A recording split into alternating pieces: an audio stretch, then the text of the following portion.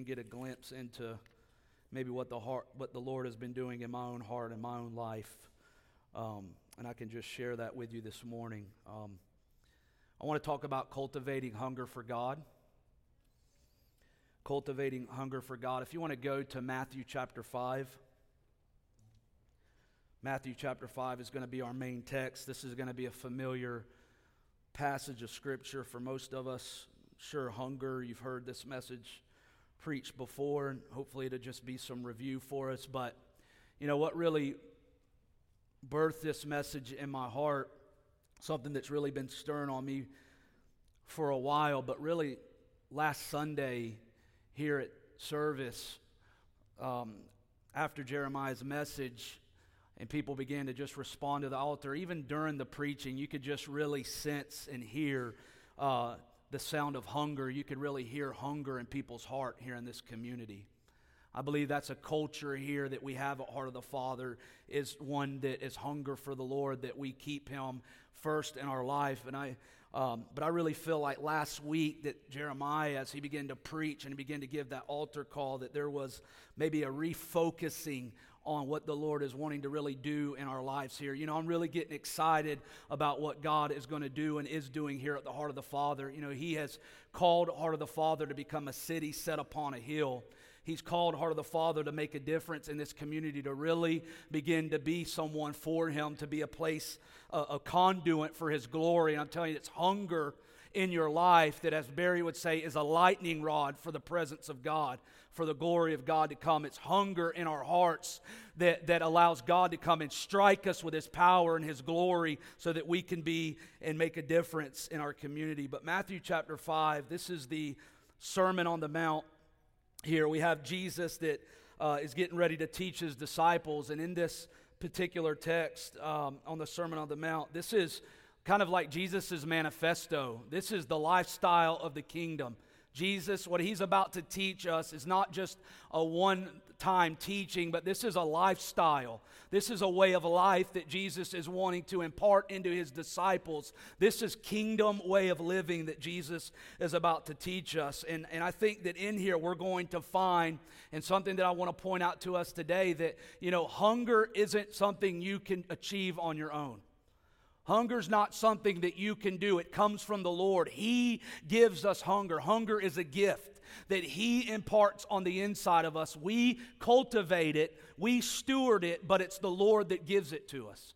So wherever you're at today in your walk with the Lord, whether you feel like you're burning for Him or you don't feel that at all, and you're just crying out saying, I have no gauge for this, well, that's exactly where we need to be at in our heart when we say, Lord, I can't do it on my own. I can't seem to pray. I can't seem to read the Word. I can't seem to get hungry. And as we really begin to cry out to Him, we're going to see here that that's the door into the Lord coming and really blessing us with hunger.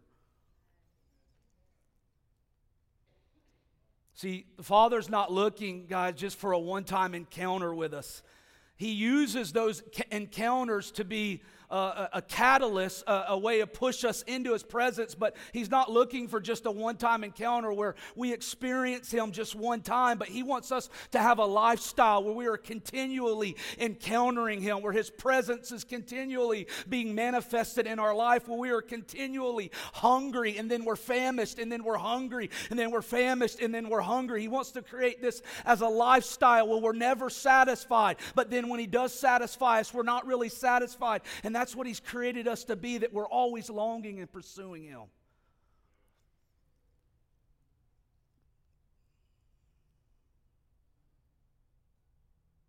Hunger, as the Lord uses hungry people to impact culture. He uses hungry people that are so in love with Him that can be, again, a conduit that His glory can flow through. You know, you get around somebody that's hungry, you can always tell when someone's hungry, right? And even if you're not hungry and you get around somebody that's hungry, all of a sudden you become hungry. You know, when somebody might be hungry for, I know one thing, I like cake. I love to eat dessert. I love to eat cake. And I don't even have to be hungry for cake. And all of a sudden, if somebody gets around and offers cake, all of a sudden I'm hungry for it. You know, that's a lot like with our walk here with the Lord, not cake, but as we walk with the Lord and we pursue Him and He does something in our hearts and we are hungry, hunger is contagious.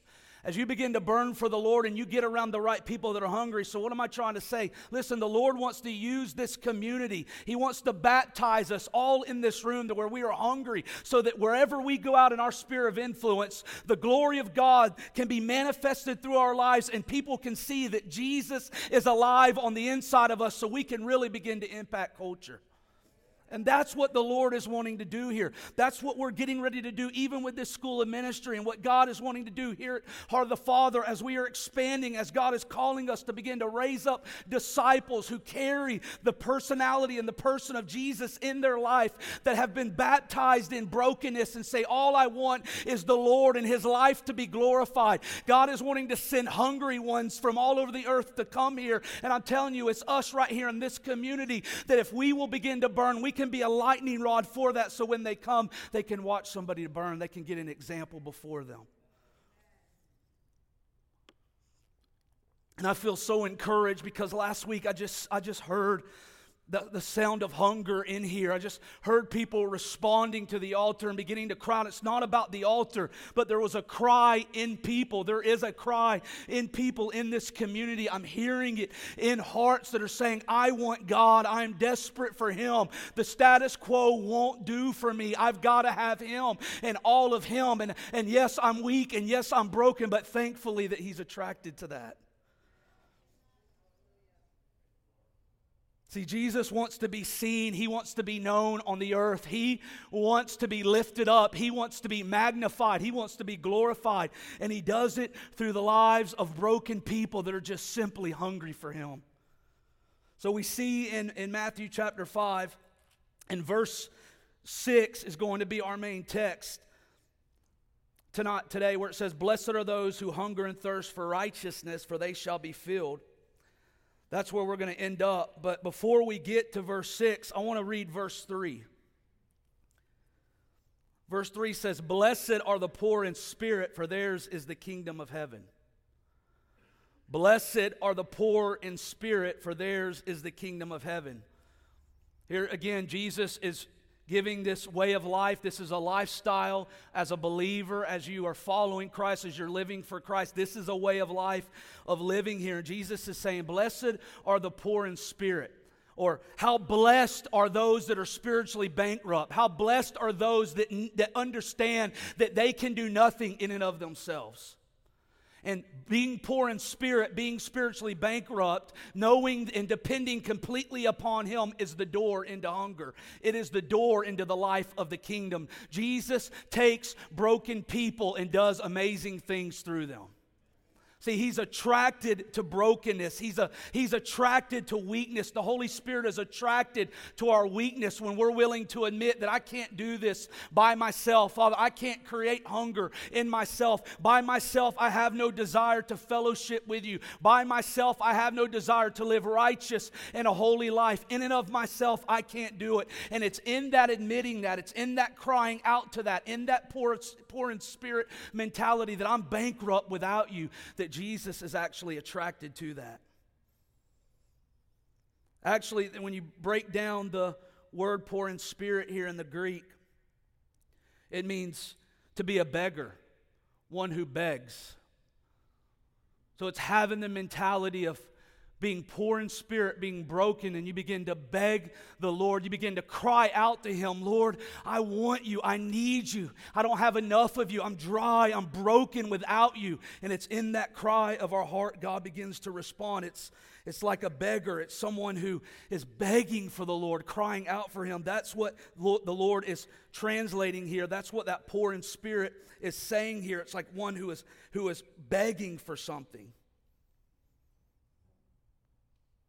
It's being emptied of self-reliance. Poor in spirit is being empty of self-reliance. Is when we are emptied of our own self. Nothing we can do on our own accord. There's no self-reliance. There's nothing that I can do. I depend on completely upon Him. That's our heart's desire. That's where we find the sufficiency of Christ in that.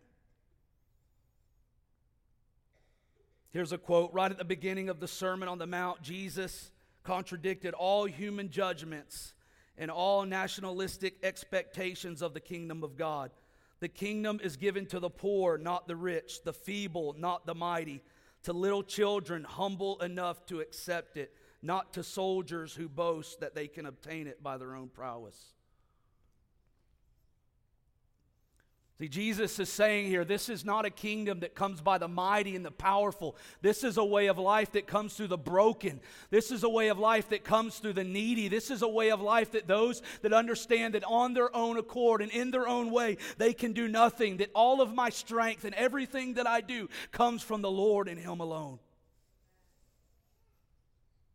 See, we got to lean into His grace. The Lord wants to begin to reintroduce us to the power of His grace, to the power of His might, to the power of His strength. That even in this hour, if we're not, I know that we have moms and dads in here, and we have people that are raising children, and it might seem difficult, and it might seem hard, and there's really no gauge for even hunger. And maybe sometimes you come in here on a Sunday and things seem so disconnected, and you're scrambling to even survive, to even get a breath in life. And it's when we begin to cry out from that place and say, Lord, I'm just not hungry without you. I just can't do this without you. I need you. That's where God responds to that. I want to encourage us today in this. Psalms 34:18 says, "The Lord is near to the brokenhearted and saves those who are crushed in spirit." The Lord is near to the brokenhearted and saves those who are crushed in spirit. Jesus is near to those that are broken. Jesus is near to those that are poor in spirit. And this is the door into spiritual hunger. It's the realization that without Him, we can't really be hungry. Without Him, we really can't burn for Him. Without Him, we really have no gauge for that. We really have no desire for Him in and of ourselves. And it's coming to Him with this heart, with this desire, with this longing, with this understanding that it begins to open up the door for His presence. It begins to attract the power of the Holy Spirit. Thankfully that we have a God that is attracted to the weakness in our life.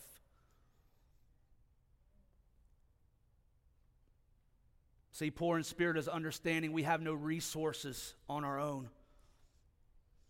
He supplies all the resources.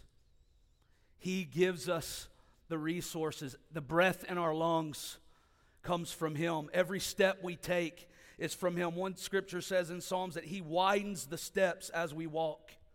That every step that we take, that every breath in our body comes from our King, from our Lord. He provides it for us. It's living a life of brokenness before Him. It's living a life of crying out to Him that we desperately are in need of You, Lord. We desperately need You to come, and crying out and keeping this heart posture is what Jesus is teaching us here. This is what He's trying to communicate to His disciples here, is blessed are those, how blessed are those that are poor in spirit. How blessed are those that come to me knowing that they can do nothing in and of themselves, that they have no resources on their own, that everything that they get, that everything that they have comes from me. This is the doorway. This is the entrance into the kingdom of God.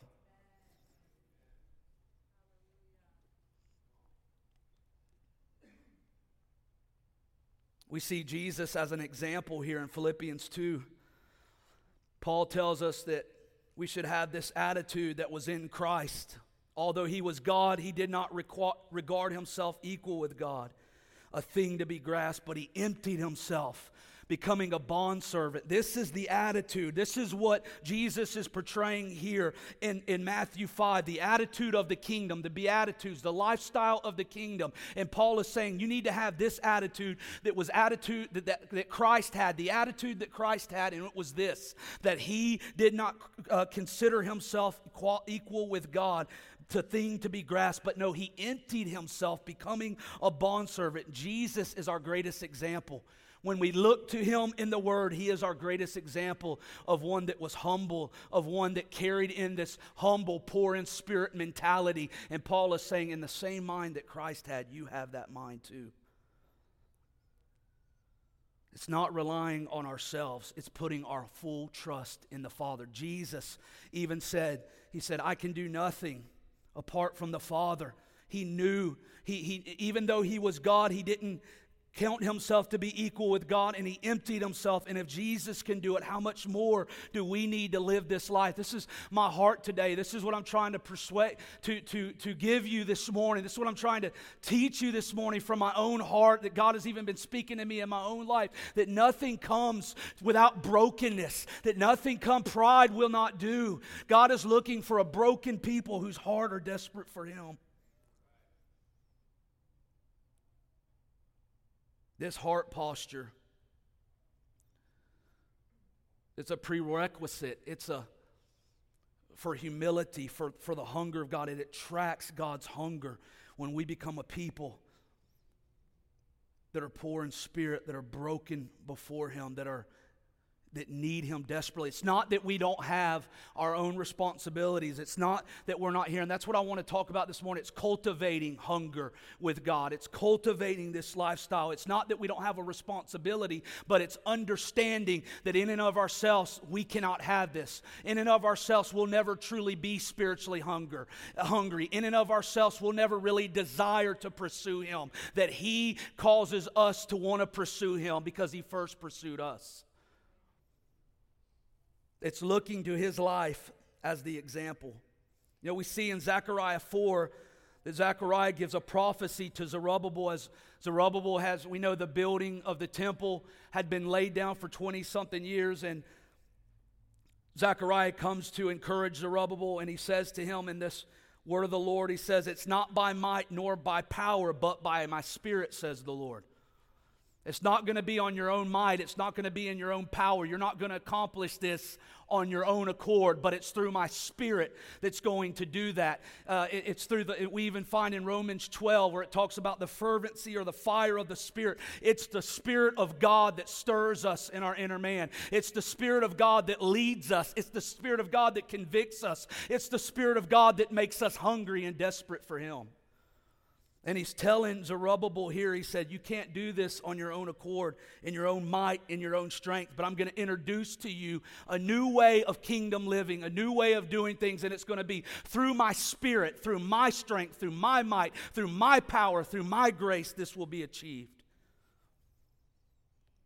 God wants to strike our hearts with hunger that we would cultivate this lifestyle continually here at Heart of the Father in our own lives individually and corporately. That this would be an environment where Jesus pleases to dwell, where he can come and his presence can be, where we can be a conduit for all of who he is to flow through us. So that as the Bible says, that we can be an aroma of who he is. We can be a fragrance of who he is, reminding the dead that they're dead and the living that they're alive. He wants to make us an aroma, a fragrance of who he is. He wants to come and flow through us so that as we go about in our everyday lives and in our sphere of influence, there's an aroma of his presence that follows us. There's an aroma of his presence that is with us. Where we encounter people, they know that the kingdom of God is at hand.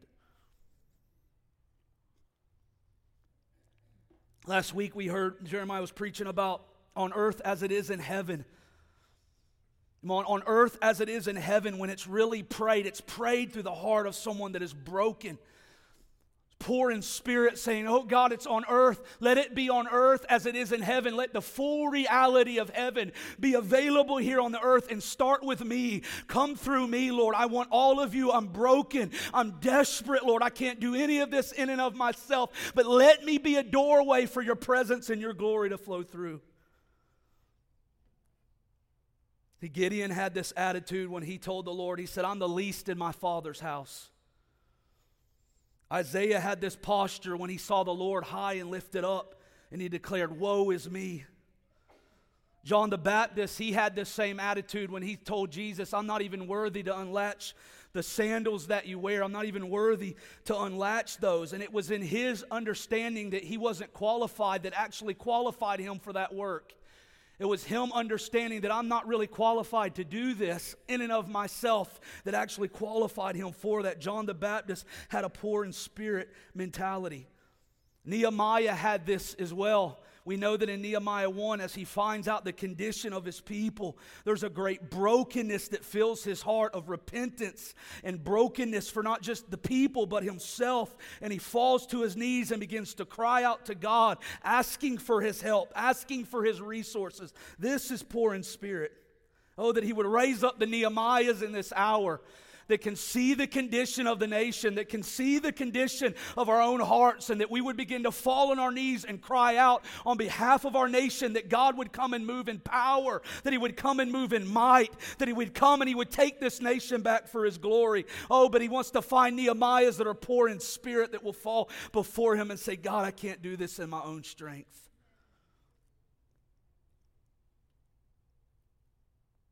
Again, Jesus modeled this. He said, I can of my own self do nothing.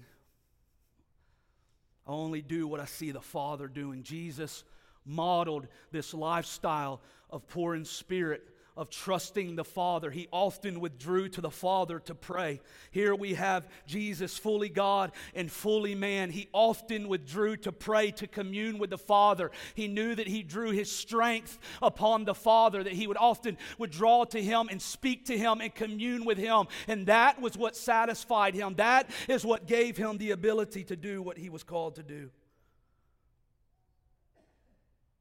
Apostle Paul says it in 2 Corinthians 3. He declares, we are not adequate in ourselves to consider anything as coming from ourselves, but our adequacy is in God. We are not adequate in ourselves to consider anything as coming from ourselves, but our adequacy is from God. Here's the Apostle Paul, who wrote 2/3 of the New Testament. Here's the Apostle Paul who died a martyr's death. Here's the Apostle Paul who saw Jesus on the road to Damascus. The Apostle Paul who has been such a voice for generations and generations, a father of the New Testament. He is saying here, I am not adequate in and of myself, that the only thing I have comes from him. The only power, the only might, the only strength I have is nothing on my own accord. It only comes from him. Our adequacy is from God and him alone. It's pulling on that strength. In America, it's hard for us to have this posture of poor in spirit because we have so much that we really need. We have so many things that we really need. We have so much of abundance. We have so much overflow in our lives. We don't really need anything. We are really so blessed to have as much as we have. But how much more do we really need to cry out to the Holy Spirit for his help, that he would create in us this heart of being broken and poor in spirit before him. Again, I'm talking about cultivating spiritual hunger, and this is the door into this. This is how we cultivate it. It's first coming to the Lord, saying, Lord, without you, I can't be hungry. That we know that hunger for you is a gift. We know that you impart it into us. You give it to us. Yes, I want to steward it, but it's you. Yes, I'll fan the flames, but it's you that puts the flame in my heart.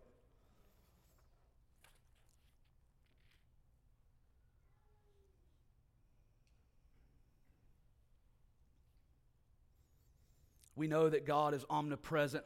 He's all around. But there are times when his presence comes. We know, like even in the Isuzu revival, that his presence would come. It'd be almost like a thick cloud. The Azusa Street revival, and people would get healed, and many manifestations of his presence. And that's not necessarily what we're just after. But his presence would come in such power. And we know at times that his presence does come in this way, where lives are changed.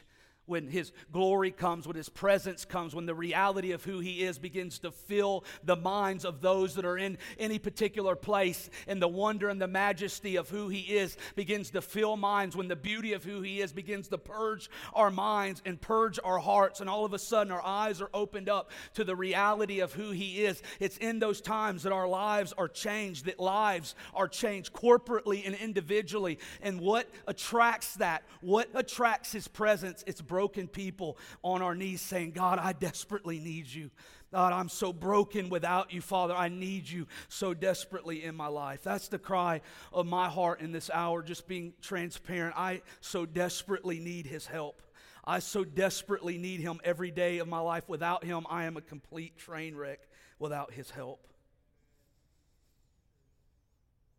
It's God reminding us that we desperately need His grace.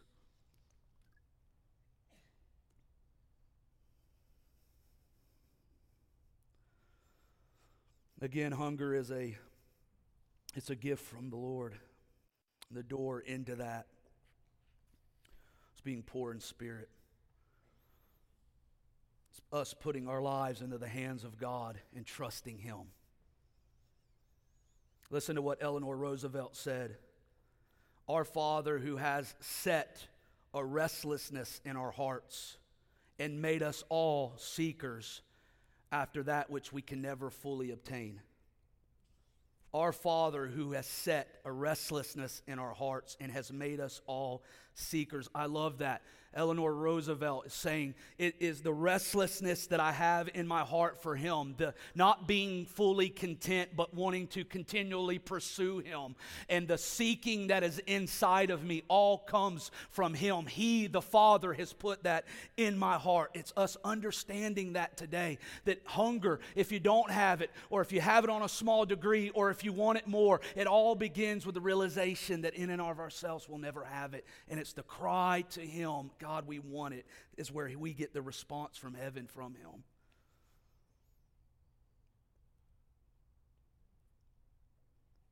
It is really only the poor in spirit who can actually have anything. It's really only the poor in spirit that can really have anything.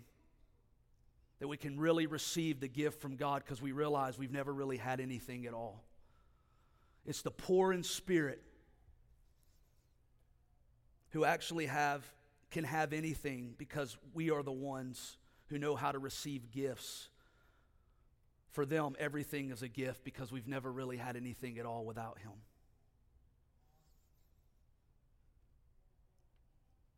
It's okay to say, Lord, I need help. I can't pray. I can't seem to be hungry. I just can't. It's out of these moments His power comes and He begins to fill us. We see in Acts, the book of Acts, that the early church, one passage says, I think in Acts 3 or 4, that they were filled with great grace or mega grace. They had a great amount of grace upon their life. That means that oftentimes when we read the book of Acts and we think that it's this robotic, powerful church that we could never obtain, but it was everything that the Lord did through them was through them being poor in spirit and understanding that it was only God flowing through them. They were just a conduit for the power of God. They were just a people that just said yes to Him. That after Jesus died and ascended to the right hand of the Father, and He said, I'm promising you that something's coming that will endue you with power for you to preach my gospel and carry my message. And it was hunger stirred in them, knowing that without Him, they could do nothing that He had called them to do, and they went and locked themselves in a room and began to pray and cry out until that power came, until they were baptized in that. And it was that, the Holy Spirit, the grace of God alive on the inside of them that allowed them to do anything that the Lord had called them to do. We see in Joel 2 that people are weak. They begin to cry out for the Lord. As there's great trials coming, they begin to gather together. They begin to weep. They begin to cry out to the Lord. They begin between porch and altar to intercede, to cry out. And we know that in Joel 2, we see that the Lord responds to that. And there's a promise that He's going to come and fill them. It is in our weakness. It is in our brokenness. It is in our being spiritually bankrupt. That's the door in for God's hunger to begin to be baptized in us, for us to walk in that. And then we jump down to verse 6. It says, blessed are those who hunger and thirst for righteousness, for they shall be satisfied.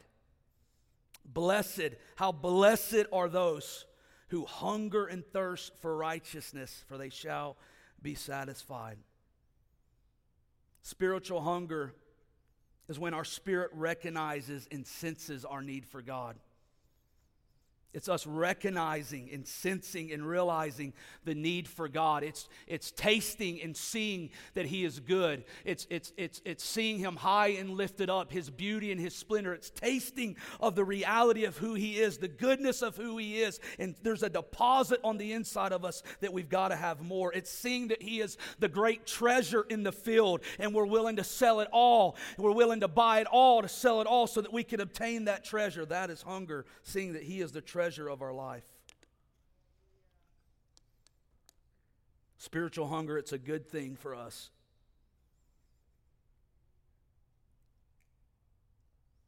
It's different. Spiritual hunger is different than hunger naturally. Naturally, the less you go without food, the more hungry you become. Spiritual hunger in the kingdom is the more you walk with Him, the more He releases who He is in our life, the more we understand Him, the more He reveals Himself to us, the more hungry we become, the more we trust Him, the more desperate we understand that we need Him.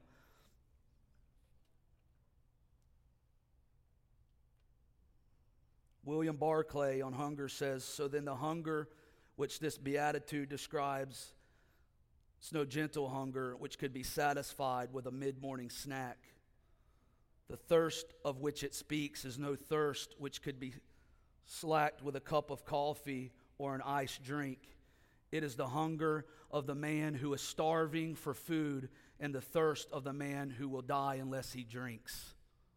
Spiritual hunger is the starving for the Lord, the knowing that I've got to have Him, that He is the bread of life, He is the fountain of life, that He is living waters, that without Him, that He's the very breath in my lungs, that He's the very heartbeat in my chest, that the very life that I live, that the promise of tomorrow, if it should come, only comes through Him. And it's understanding that, and it's starving for Him. It's having an absolute hunger and starvation for Him. That is godly spiritual hunger. That's what Jesus is talking about. How blessed is that person who stays hungry for me, who is constantly starving for me, who is constantly desperate for me. How blessed is that person. That's the way of the kingdom.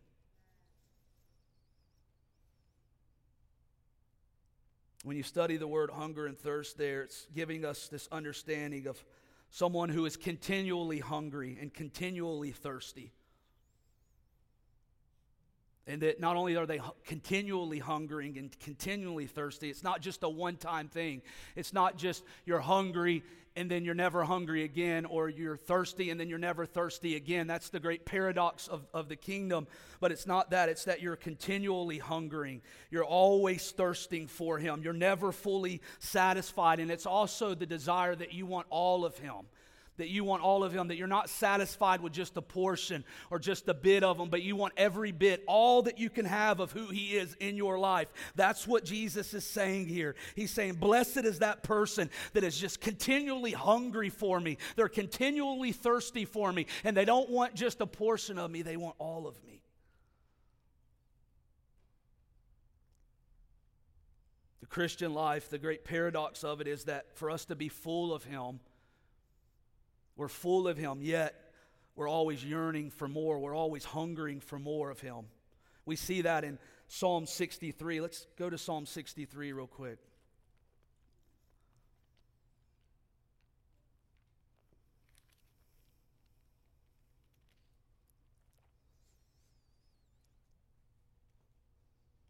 Psalm 63, beginning in verse 1, it says, "O God, Thou art my God. I shall seek You earnestly. My soul thirsts for You, my flesh yearns for You in a dry and weary land where there is no water." Here we have David saying, my soul thirsts for You, I'm hungry for You. Then he goes on in verse 2 and he says, I have beheld You in the sanctuary, I've seen Your power and Your glory. Verse 3, because Thy loving kindness is better than life, my lips will praise You. Verse 4, so I will bless You as long as I live. I will lift up my hands in Your name. And then here's verse 5. My soul is satisfied as with marrow and fatness. Verse 1, he is hungry and thirsting. Verse 5, his soul is satisfied. That's the great paradox of the Christian life. We're hungry, but yet we're thirsty. We taste of him, we see that he's good, but yet we yearn for more. We want more of him. We got to have more of him, and it's him that does that on the inside of us. He puts that on the inside of us, and we cultivate that through a lifestyle of pursuing him. Begins with us first tasting and seeing that he is good. It says, taste and see that the Lord is good. It's the goodness of God that leads men to repentance. It's seeing him high and lifted up. And it's the woe is me as we see him high and lifted up. It's the woe is me, for I am unclean. I am impure. I need you. And it's allowing him to come and purge us and clean us. But then it's also saying, I've been undone by you. Here I am. I will go, as Isaiah proclaimed. He saw the Lord high and lifted up. He saw him in his splendor and in his majesty. And when he did, his eyes were open to the reality of him being spiritually bankrupt. And then he began to cry out, woe is me. And then from that, the Lord came and purged him and cleaned him. And then he said, who will go? And Isaiah said, here, I'll go. I've been marked by you. I want to become a lightning rod for your presence. I want to be used by you because I've tasted of you. I've seen you in your sanctuary and how beautiful and majestic and powerful you are, and nothing else will do, so here I am, I'll go.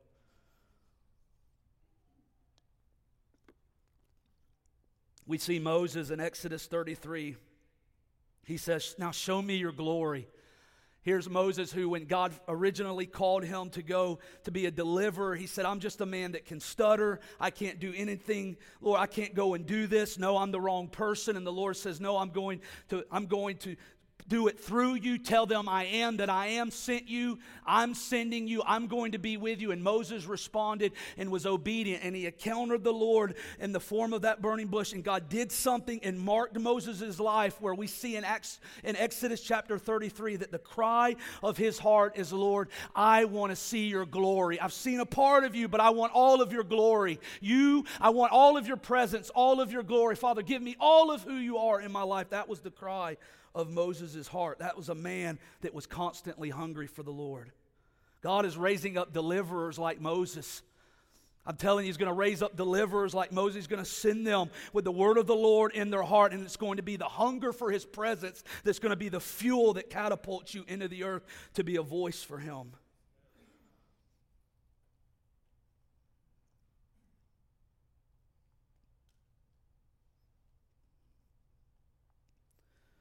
Moses said, who do I tell them that sent me? Jesus said, tell them I am sent you. I am the way, I am the hope, I am the deliverer, I'm the provider, I'm the resurrection. I'm the bread of life. I'm the living water. Tell them that I am. Anytime when the Lord is telling you to do something and God is calling you to do something, and in your brokenness, just tell them, just begin to sing out that He is the way. He is the power. He is the resurrection. It is I am that is doing it in me. It is I am that is making me hungry. It is I am that is providing me with His power.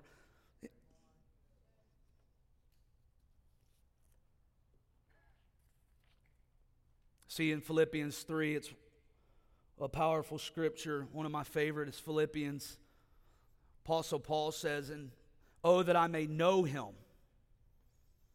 He said, oh, that I may know Him in the power of His resurrection and the fellowship of His suffering. And before that, we see that Paul talks about all of his accomplishments and all of his accolades and all that. All of that was dung in comparison to knowing Christ, in comparison to knowing Him, to experiencing Him, to having Him in his life. All of that meant nothing. That was poor in spirit. And yet, after pursuing Him, and yet after the Lord doing so much through him, and again, the Apostle Paul writing 2/3 of the New Testament, being used in the way that he's been used, experiencing the Lord, walking with the Lord, and the way that he walked with the Lord, the cry of his heart was still, oh, that I may know Him in the power of His resurrection. Oh, that I may know Him, and I'm willing to go through trials, and I'm willing to suffer, and I'm willing to go through heartache, and I'm willing, God, to even be put to the death, God, because You're worthy, and I've tasted and seen that You are good, and nothing else will do. That was the cry of the Apostle Paul. Hunger is a gift. It's a divine longing for Him. It's the cry that David had in his heart. It's like a deer who pants for water. A deer that's panting for water after it's been pursuing and chasing and running, it all of a sudden gets thirsty and has to begin to drink of water, and how refreshing that is. Oh, as we pursue Him, because He's put that pursuit in us. And as we run after Him, it creates a thirst in us like a deer, where we begin to drink, and oh, how satisfying that is to our heart. And then back to Matthew 5, and I'll be finishing up. What is it that Jesus is asking us to hunger and thirst for? We would begin to hunger and thirst for righteousness. See, this hunger that He's wanting to put on the inside of us, oftentimes it can be dulled by the things of this world. It can be, as Dave said when he opened up, he said that are there things in our life that could be causing us not to be hungry or dulling this ache that we once had. And so Jesus is saying you need to hunger and thirst for righteousness. I have put this in you as you've been reborn and become this new creation. As you're walking in me, I've put this longing on the inside of you for a right standing with me, to please me, to be obedient to me. But it's as we begin, as John Piper said, to nibble at the table of the world, that those senses of hunger and desperation begin to die down because of things in our life. But Jesus is saying you need to hunger and thirst for righteousness. This is a strong desire to want to please Him. A strong desire to want to give Him all the glory and honor, to do the will of God for your life day in and day out. What is righteousness? I believe part of it is Jesus goes on and He says, blessed are those that hunger and thirst for righteousness, for they shall be filled. In verse 7 it says, blessed are the merciful, for they shall receive mercy. Verse 8, blessed are the pure in heart.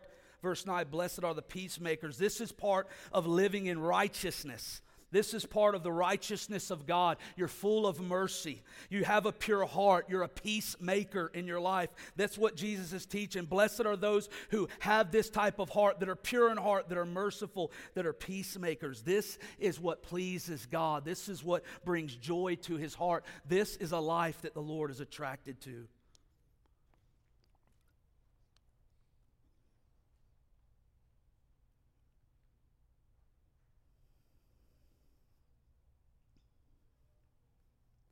See, Jesus is using a natural human desire when He was teaching His disciples.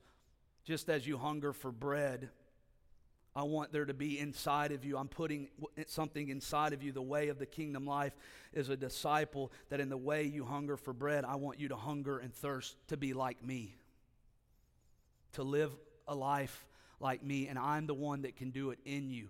I'm the one that can do it through you. It's being poor in spirit and understanding that, but it's longing to want to be like me.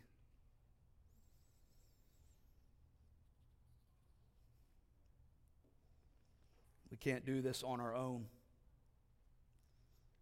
Again, we find in Romans 8:26 through 37, in the same way the Spirit also helps our weaknesses. See, righteousness, right living for God, right standing with the Lord, the desire to please the Lord in and of ourselves, again, cannot do it on our own. We've got to cry out to the Lord, and we've got to say, God, help me. Lord, whatever it is in my life, and we know that it is, we offer it up to you, Lord, as a sacrifice. God, we come to you in and of myself. I can't do this. I can't get rid of this. Crying out to Him for His help. God, I need your mercy, Lord. I need your grace. Come and take this from me. It's understanding that the Holy Spirit is attracted to that weakness, to that crying out, and He wants to come and purge our hearts. He wants to come and take that from our life so that we can continue to hunger for Him. It says in Romans 8:26 through 37, in the same way the Spirit also helps our weakness. For we do not know how to pray as we should, but the Spirit Himself intercedes for us with groanings too deep for words. And He who searches the hearts knows what the mind of the Spirit is, because He intercedes for the saints according to the will of God. It's the Spirit in us. We just begin to cry out to the Spirit and ask Him, whatever your will is for my life, I can't do it on my own. I can't achieve it, but I want to please you, Lord. And I want these things out of my life, God, so I can live for you, so that this dullness, this dryness, Lord, it can be fueled with hunger and passion. And it's the Holy Spirit that's attracted to that comes. And He removes that. He searches our hearts. It's the mind of the Spirit that searches our hearts and finds what the will of God is and helps us walk that out.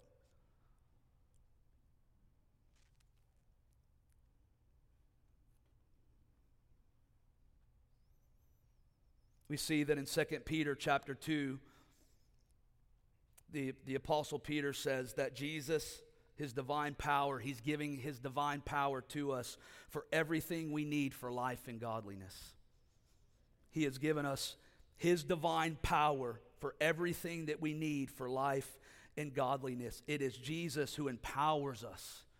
He empowers us. It's his power, his grace at work on the inside of us that it gives us the ability for everything that we need for life and for godliness. So we cannot create hunger, but we can cultivate it. How can we do that? Just real quick. We begin by acknowledging our need of him. How do we cultivate this? As he has put that deposit by nature, a believer has hunger on the inside of them, but oftentimes things in our life can cause us to be dull to that. We can be dry to him. He wants to come. He wants to remove those things out of our life. He wants to purge those things out of our life. But as we become a new creation, there's a hunger deep on the inside of us that we are born into naturally. How do we steward that? We acknowledge our need for him. We cry out to him. Again, it's his poor in spirit. It's the door into hunger. It's the door into desperation. Begin to cry out to him this week, today, at home, acknowledging that we need him. We meditate on his word. Psalm 1 tells us that he that meditates on the word will be like a tree planted by waters. We hunger for his word. We see as we meditate on his word becomes a reality in our lives. We're like a tree planted by a river that has continual life source flowing into it. So we meditate on his word. We look to his word. 3, we allow our circumstances and our trials, allow that to be wood for the fire of God's presence. Allow our trials, allow our circumstances, allow rejection, allow hardship, embrace it like a good soldier, and rather than reject it and rather it causing us to push away from God, allow that to be the fire necessary for his presence. And prayer is the fuel for hunger. That prayer that Jeremiah prayed last week or read last week, our Father art in heaven, holy is your name. And your kingdom come, your will be done on earth as it is in heaven. That's a prayer of a hungry man. That's the prayer of a hungry people. Our Father who art in heaven, who is in heaven, holy is your name. You are holy, you are righteous, and you are pure. Woe is me, come and purge me, come and clean me. God, come and uproot the things that need to be uprooted, Lord, because I want your kingdom to come, and I want your will to be done through my life. That's the prayer of a hungry people. Prayer's the fuel for hunger. We know that the 120, after Jesus ascended, they went directly to the upper room and began to pray and began to cry out to God until the promise came, until they were endued with power. It was prayer, them coming together in unity and beginning to pray and seek the Lord. This was fuel for hunger. Again, this is cultivating it. It's nothing we can do in and of ourselves. We can't create this on our own. God puts the hunger. It's a gift from him. But these are ways that we can cultivate this in our life. Can we stand?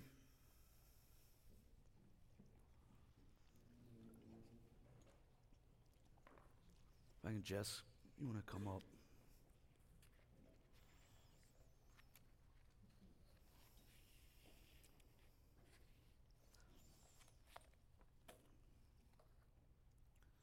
The Lord wants to, just build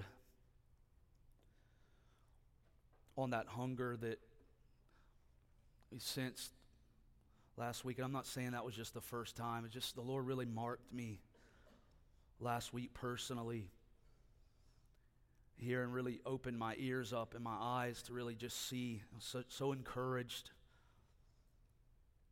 See our body responding to saying, God, here I am. I'm poor in spirit. I need your presence. I need you desperately. Father, all of who you are, I want that in my life. I want this in this church. God, I want this in my community.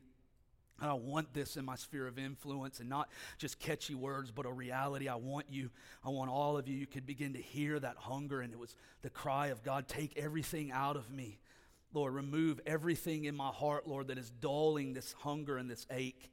God, do whatever you got to do in my heart to keep me hungry for you, to keep me thirsty for your presence, God, because I want to become a lightning rod, a conduit for your presence, for all of who you are, to strike me time and time again. You know, Jesus said in Matthew 6 that you'll be a city set upon a hill, but he begins in Matthew 5, and it starts by saying you got to be poor in spirit, and then you got to hunger, but then you'll become a city set upon a hill, because when you're poor in spirit, then I'll make you hungry, and then you'll become a lightning rod for my presence, and as I strike you with my light and my presence, you'll be that city set upon a hill. That's what Jesus wants to do in many of our hearts. That's what he's doing in many of our hearts. I'm encouraged this morning that the Lord has struck many hearts. He's beginning to do a work in our hearts. There's a sound of hunger being birthed in many of us. We don't know how to explain it. Maybe some days we have it, other days we don't. I don't know where we're at, but God is doing something with hungry hearts in this community, and I want to encourage you, if we'll continue to cry out, he'll continue time and time again to come and to pour his Spirit and his presence out in our lives.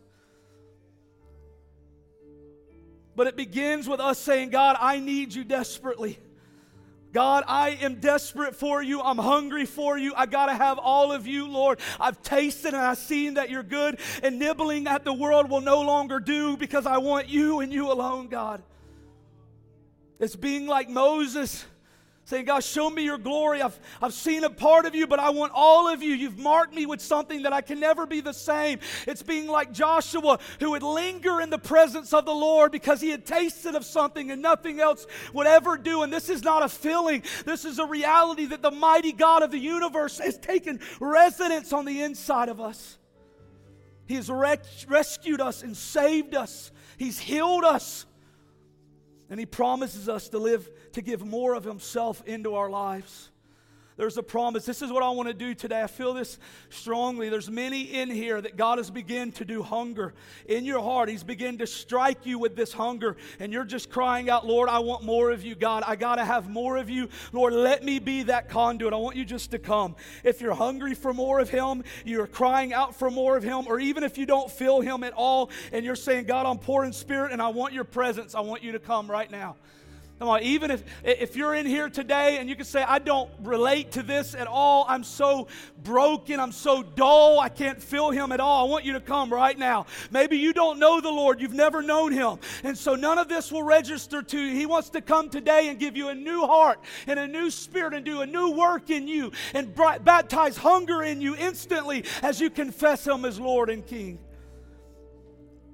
If you don't know the Lord today, come on, he wants to bring you this morning. Maybe your heart's dull to him. You're saying, I'm not hungry at all. I can't even pray 5 minutes a day. That's good. That's what he wants to hear. Cry out to him. He responds to that. Maybe there's something in our heart. Maybe there's a dull ache because of we're not seeking for righteousness, but he wants to fill us with that today. Ask him to begin to purge your heart. Cry out with deep repentance this morning. Come on, it was Isaiah who said, woe is me, as he saw the Lord. Come on, as I've seen the Lord, oh, the more that I need to be pure, to have him come and to cleanse my heart deep. Come on, there's a sound in some of you. There's a groan in some of you. Come on, don't be ashamed to let that out. Come on, that's the sound of hunger. Let it begin to rise in this place. Let it begin to build in this place. Come on, not a feeling, but a true cry from the depths of your heart.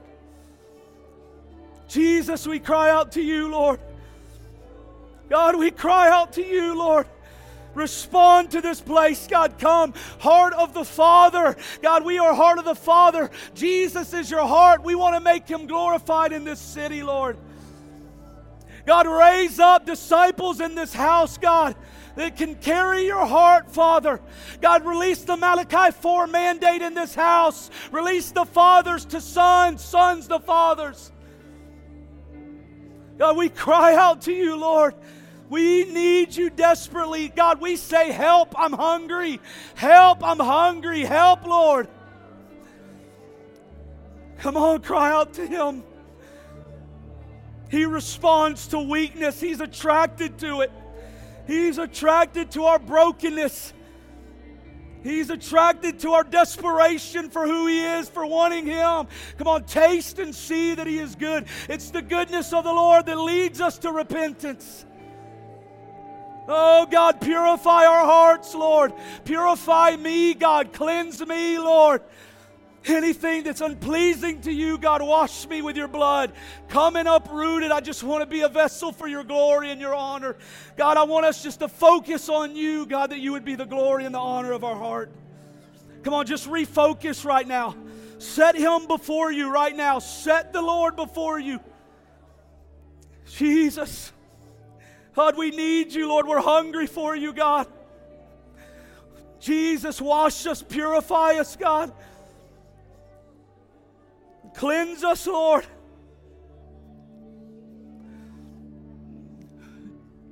Jess, go ahead.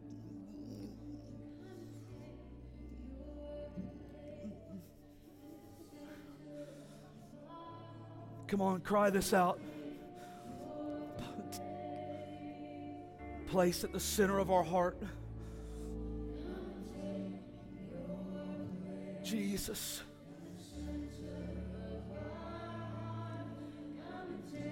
Hungry, Lord. God, we're hungry.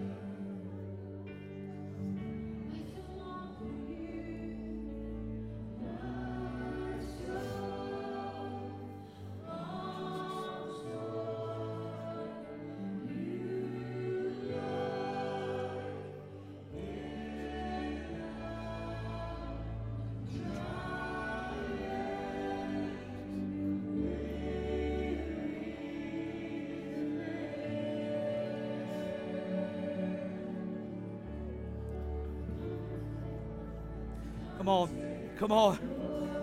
We want You, Jesus. Release intercession, God. Birth it in us, God.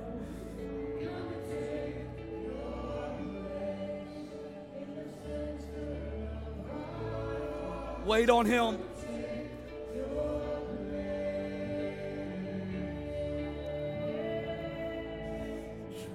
Come on, those that wait upon Him.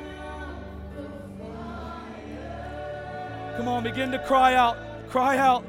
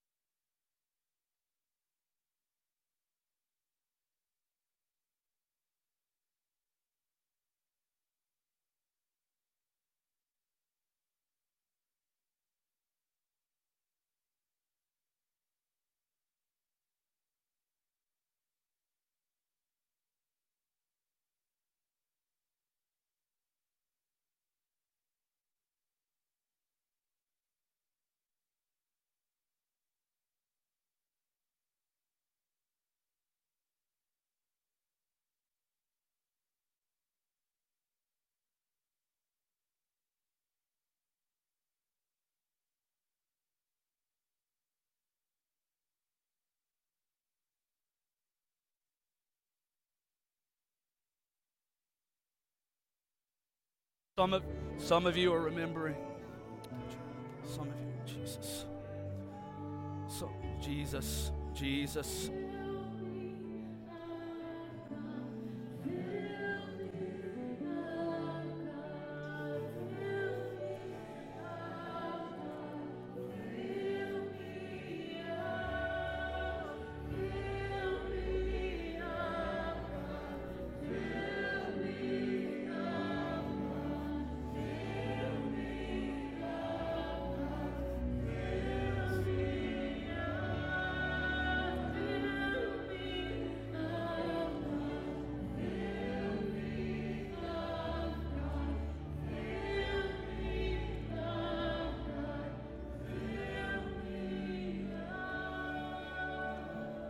Jesus, Jesus, Jesus, Jesus. Your seal upon me.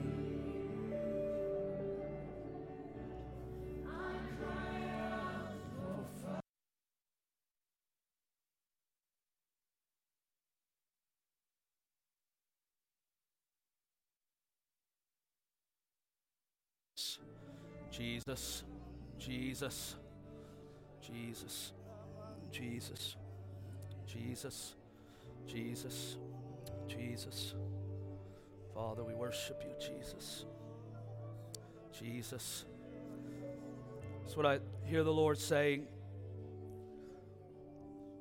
Remember your first love.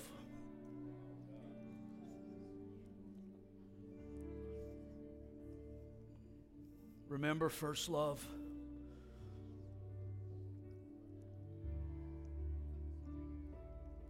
God, remind us of first love encounter.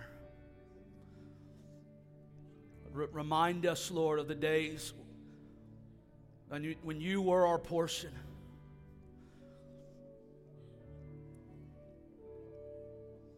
Before things got in the way, Lord. We thank you today, God, for your mercy. We thank you today, God, for your grace. We thank you today for your power to come and uproot and change us, Lord, and to make us into your image. We cry this morning, make us like you, Jesus. Make us like you. Let there be a people in this house that are like you, Lord, that look like you and talk like you, God. An aroma, fragrance of your glory and your power. Here we are, God. We say, yes, use me. Do it in me, Lord. God, bring us back to first love.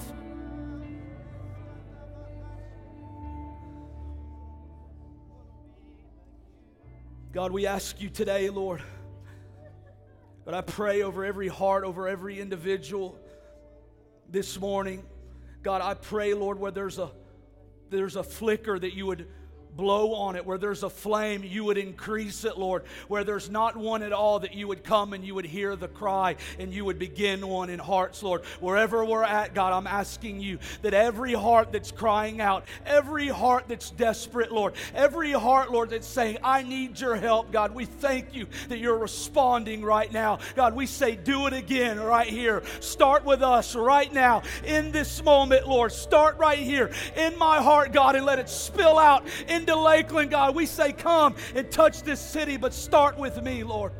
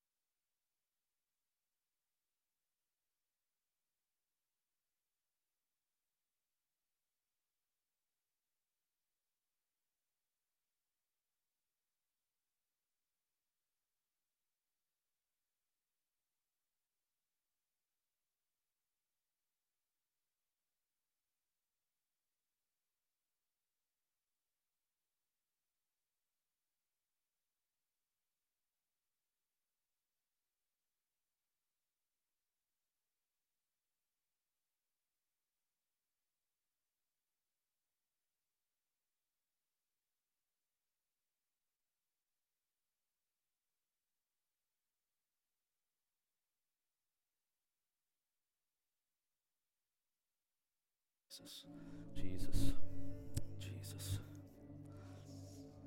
Jesus, Jesus. I just want to dismiss. If you need to go ahead and let you go. If you want to stay here and just continue to here at the altars, you can do that. If you need to go, we'll go ahead and dismiss.